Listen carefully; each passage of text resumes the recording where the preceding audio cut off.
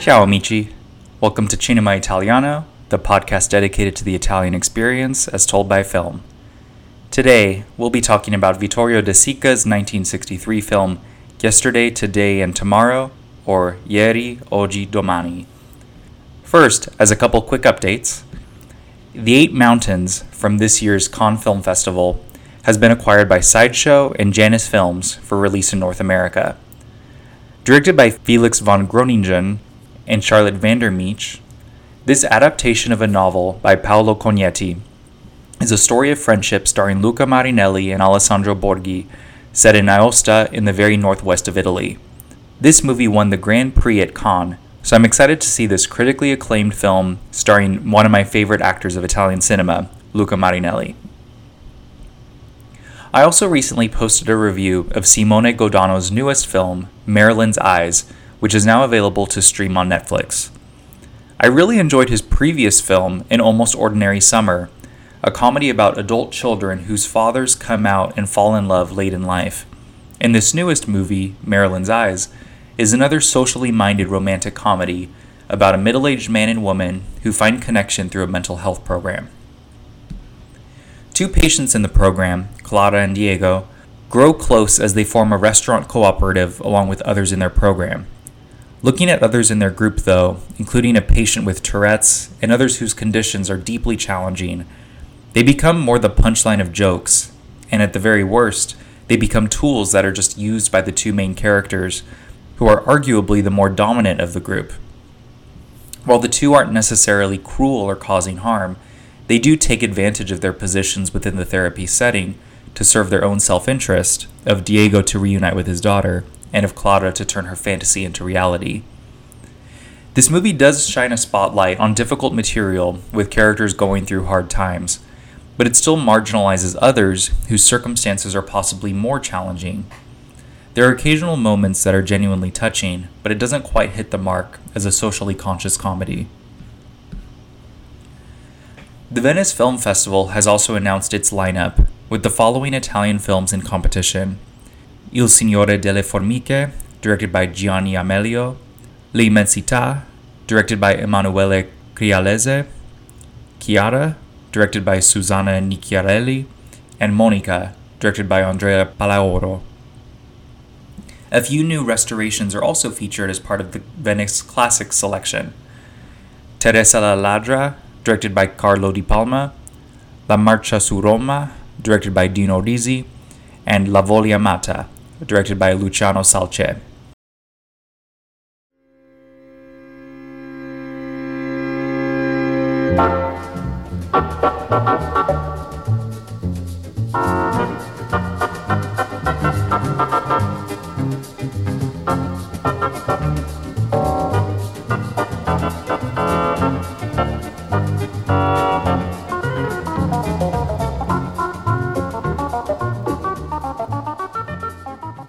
Now to move on to our main subject for today, Yesterday, Today, and Tomorrow.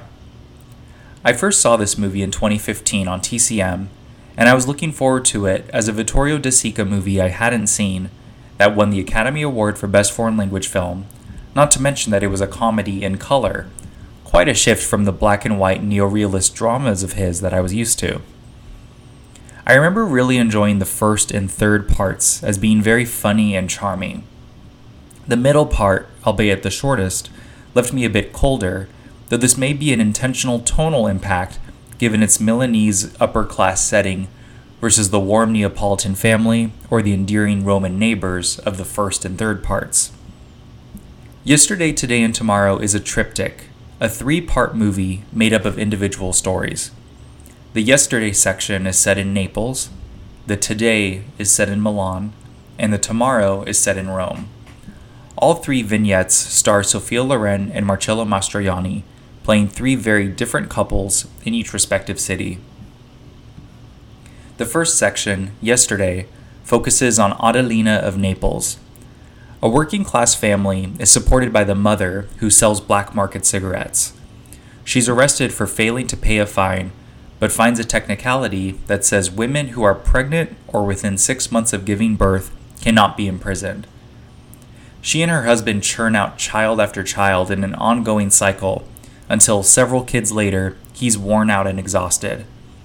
She considers becoming impregnated by another man, but decides to stay true and instead face her prison sentence. Her community bands together to raise money to free her and petition for her pardon, and she is able to return home. The second section, the Today story, is about Anna of Milan. A wealthy young woman is having an affair with a man of lower economic status, but who is nonetheless successful.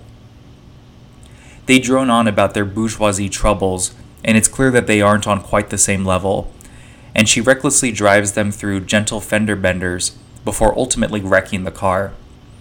Another man drives by and offers to pick her up. She leaves her car and her lover behind. The final story, the Tomorrow section, features Mara of Rome. Mara is a prostitute who strikes up a friendship with Umberto, a young man staying next door. He's studying for the priesthood, and the two form a charming platonic connection. Umberto's grandmother, Mara's neighbor, becomes furious when she sees the two talking and forbids them from speaking together. Umberto declares he'll leave the seminary, and Mara vows to set him on his path back to priesthood. All the while, Mara is driving a client of hers, Augusto, crazy with anticipation. When all is settled with Umberto, it looks as though Mara and Augusto will finally consummate, but then she remembers her vow of celibacy, leaving him more wired than ever. While the three explore different socio-economic settings, the lower classes of Naples, the bourgeoisie of Milan, and the nouveau riche of Rome, there are common threads recurring throughout the entire film. In each story, it's the woman of the relationship who's in power. In Naples, Adelina is the breadwinner for her family, selling contraband cigarettes on the street, while her husband Carmine loafs around. She has full autonomy on both their bodies, commanding him to impregnate her 6 months after each new child, to ensure she's either always pregnant or always nursing, keeping her out of jail. In Milan, Anna is wealthier and a member of higher society than her lover Renzo. She picks him up in her car, they drive out to the countryside, and she jumps ship when they wreck the car and another driver offers to pick her up. Even on an emotional level, when Renzo tries to talk seriously about their relationship and address the economic gap between them, she never lets him get deeper into the topic, steering the conversation back to her and her troubles. In Rome, Mara is a prostitute who Augusto, visiting from Bologna, is dying to see. He showers her with gifts and flowers, and he's got one thing on his mind as she deals with the conflict with her neighbors next door. Their physical relationship is all on her terms, even refusing Augusto, whom she genuinely cares for, when she's taken a vow of celibacy and gets him to pray alongside her. It's certainly fun to watch Sophia Loren boss Marcello Mastroianni around on its own terms, but in the first and third segments in particular, it's not just indulgent or a play on traditional gender roles. Adelina and Mara's dominant roles are from a place of greater awareness and responsibility for those around them, a maternal instinct kicking in to take the reins and care for others. As goofy as Adelina's pregnancy scheme is, she's the only one in the family who's able to work after her husband got injured during the war. If Adelina goes off to jail, there's no one left to provide for her family. For Mara, her motherly affection for Umberto, the young seminarian next door, becomes her greatest drive. Whether deservedly or not, she feels some guilt or at least responsibility for his rash decision to abandon the priesthood, and she takes it upon herself to convince him to reconnect with his grandmother, and even offering her saint a vow of celibacy so that he may return to his vocation. Earlier in the segment, she talks about asking her saint, Maurillo, for money, and here she's taking that same relationship and connection with her saint, usually focused on helping herself, and instead using it to guide someone else. Mara and Adelina's commanding natures are funny personality traits, but also necessities, given their greater awareness, responsibility, and compassion for others. Another major element, certainly not uncommon in Italian film, is that of religion. This comes up most prominently in the Tomorrow section, Mara of Rome. Mara is a prostitute who sparks up a friendship with her next-door neighbor's teenage son Umberto, who is studying to become a priest. Their choice of personal saints reveals more about their characterization and the roles they play in society. Mara and Umberto form a strong connection, genuinely interested in getting to know one another and asking deep spiritual questions. Umberto says that who he prays to is Saint John, which can be taken as John the Baptist, a New Testament figure who baptizes and guides many, from the devout to even tax collectors, soldiers, and Christ himself. Saint John is also described as a testifier and confessor to hear others' confessions and to provide spiritual support.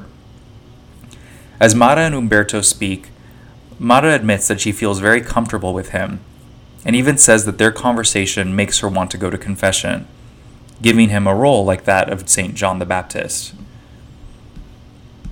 In this same discussion, Mara replies that her saint is Saint Maurilo, or Maurilius of Angers. She says that she's picked him because he's lesser known, so he'd have more time for her. Saint Maurilius was dedicated to salvation. In his lifetime, he destroyed a pagan temple and helped build a new church and monastery in its place. He also took this time to perform miracles, helping the sick, the blind, and the possessed. Mara's character as a prostitute is not made out as someone who should be punished or lesser than for her profession, but her devotion to a saint whose life's work is focused on salvation and aiding those on the edge of society who need the most help reveals perhaps how she feels about her own place in society and to be truly seen. The music of Yesterday, Today, and Tomorrow also plays a major role, not only to surface the characters' innermost feelings, but also to highlight the collective or individual experiences of each setting. Starting first with the Yesterday segment, Adelina of Naples. Adelina and Carmine sing Cor ingrato, or ungrateful heart, to each other throughout the story. They recall their youth when Adelina would sing it to Carmine when they were first courting, to tell him that she was expecting. And she sings it throughout the film, each time as she becomes pregnant again, to evade being arrested. And as the story climaxes, Carmine and his friends sing it to Adelina in person, but this time it's to let her know that the remission for her sentence has been paid and that they've petitioned for her to be pardoned.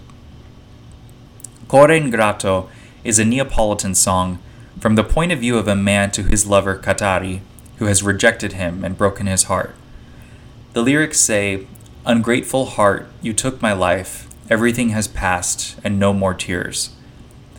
It's a song after a breakup, so it's funny to see it used in very endearing ways here in the movie. It's used in courtship, to celebrate a new baby, and a commitment that freedom is on its way. Another musical moment comes when Adelina becomes pregnant the first time to avoid a prison sentence. All the neighbors are excited, and word spreads quickly throughout town. As the townspeople whisper to one another, a group of boys overhear and take the words, "she's expecting," and make it into a chant, "she's expecting cha-cha-cha," as Adelina triumphantly marches through with a big grin, having outsmarted the authorities. Within the context of the story, both performances of Cor ingrato between two lovers and the cha-cha-cha sung by a group of kids are public ones in which the community has taken stock in and is invested. The Naples community rallies together to support Adelina throughout the film, from hiding her furniture to raising money for her remission. Her story is one that's shared and celebrated collectively, just as these moments of song are for all to hear and to partake in. The songs of the Tomorrow section, Mara and Rome, speak to the relationship between the romantic leads, Mara and Augusto. Alone in her apartment, Mara sings La partita di pallone, or The Soccer Game, by Rita Pavone, with the lyrics, why on Sundays you always leave me alone to go and see the football game? Why don't you take me one time? Who knows if you truly go to see your team, or if you leave me with the excuse?" Her concerns with Augusto are less about fidelity, but more of loneliness. His real home is in Bologna, but he comes and goes to Rome when it suits him, not when she wants or needs him. The couple do sing it together, though, towards the end of the film, once the boy Umberto is back off to the seminary and it's a mission accomplished for the two of them. Like with Cora Ingrato from the Adelina in Naples story, it's like this song serves as their theme music, recurring throughout the segment. The second song in the Tomorrow section, and one of the most memorable sequences of the film, is Abat Jour, when Mara finally agrees to what Augusto's been waiting for this whole time. She performs a dance with lyrics that say, "Lampshade that spreads the blue light from up there you sigh, who knows why? Perhaps you too are looking for someone who is no longer there." The moment suddenly cuts short when Mara remembers her vow of celibacy and rejects Augusto's advances for the time being. From his side, he's expecting someone who will heed to his desires, but he's looking for someone who is no longer there, and her devotion to God outweighs her feelings for Augusto. In addition to the music, another fun cultural tidbit of this story is the backstory of Trega Liqueur, also in the Roman segment. When the grandmother next door comes to talk to Mara, she offers Strega as a way to calm her neighbor down and sit down to have a real discussion. Strega is an herbal liqueur with saffron. It is enjoyed as a digestive. In Italian, strega literally means witch, and the name is a reference to folklore of the witches of Benevento, the town that the liqueur comes from. The legend is that Benevento is the gathering place of witches, and so the liqueur's name, made in the town of Benevento, was inspired by this tale. What's funny too is that in the scene that they are enjoying strega, the grandmother, who's feeling down, even calls herself a witch for having pushed her grandson away and driving him from the ministry. She believes herself to be a strega while sipping strega. The different places featured in the film also play on their respective histories and, at times, stereotypes. Adelina in Naples, set in Naples of course, is a story of a lower-class family whose source of income is through selling black market cigarettes. We get the frequently seen image of the impoverished South in its economic state as a result of the unification of Italy. While not straying into mafioso stereotypes, the fact that their business is in illegal activity reinforces the idea that, in the South, they work outside of the law and distrust authority figures. Some of the specific locations mentioned in this segment include Forcella, the historic center of town, which is where Adelina is from, and Porta Capuana, where a mystery man who's come to bless the marital bed to bring fertility, where he's from. The second sequence, Anna in Milan, reinforces the image of Milan as a wealthy bourgeoisie and image-focused. Anna's chief concern is of her Rolls-Royce, prioritizing her luxury car over her lover and even a child that they've nearly run over with their car. Her wealth comes from industry, part of the Italian economic miracle, a period that brought Italy from a very poor, mostly rural nation into a global power player in the economy. The third story, Mara in Rome, is set entirely in and around the Piazza Navona. What's interesting is that no one in this story that we see is actually from Rome. Mara is from Anticoli, northeast of the city. The neighbor's family is from Lucania, in the south, and Augusto is from Bologna, further up north. Rome, as the capital city and middle of the country, is like a crossroads of people from all over. Rome, as a central meeting place, is further driven home by the story's setting at the Piazza Navona. One of the landmarks of the piazza, which is shown in the film, is the Fontana dei Quattro Fiumi, the Fountain of the Four Rivers. Built by Gian Lorenzo Bernini, this staggering fountain features four river gods, representing the major rivers of the four continents within the Catholic papacy: Africa, Europe, Asia, and the Americas. In this fountain, and in Rome itself, is the meeting point of people from all over the world, a spiritual unification represented by the fountain and reflected in the makeup of the story's characters. Yesterday, Today, and Tomorrow came out in 1963 at a unique moment in time for its two lead actors and for its director. It was in the midst of the Hollywood in the Tiber era, an explosion of interest and visibility of Italian stars and settings within popular Hollywood filmmaking. Sophia Loren was at the height of her global stardom, having recently won numerous awards for her shattering dramatic performance in Two Women, and was in the midst of a 5-picture contract deal with Paramount Pictures, bringing her to Hollywood with films like Houseboat and It Started in Naples. Marcello Mastroianni was also at a career peak, in the midst of some of his most famous movies, including La Dolce Vita, 8½, Divorce Italian Style, and many more, all within the span of a few years.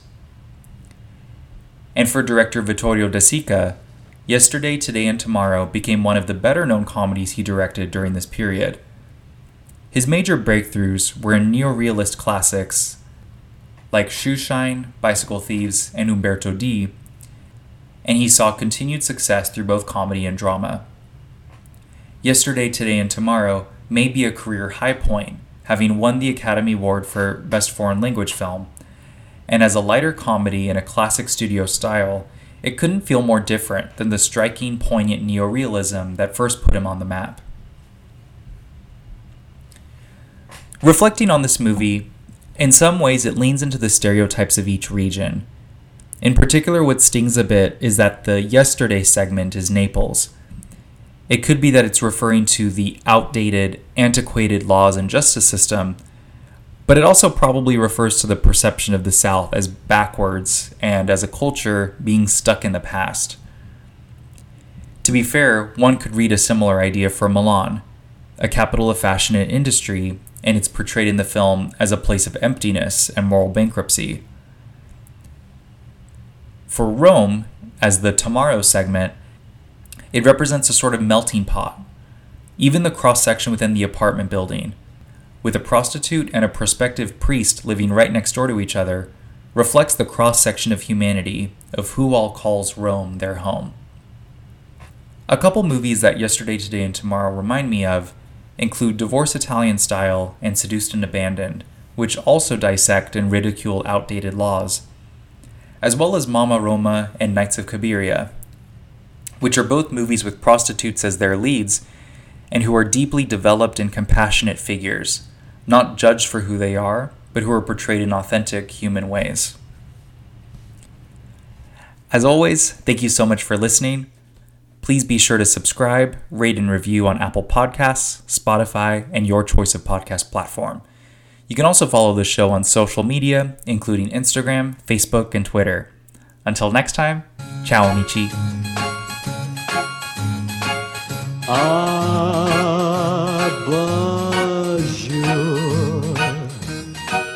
che soffondi la luce blu di lassù, tu sospiri chissà perché.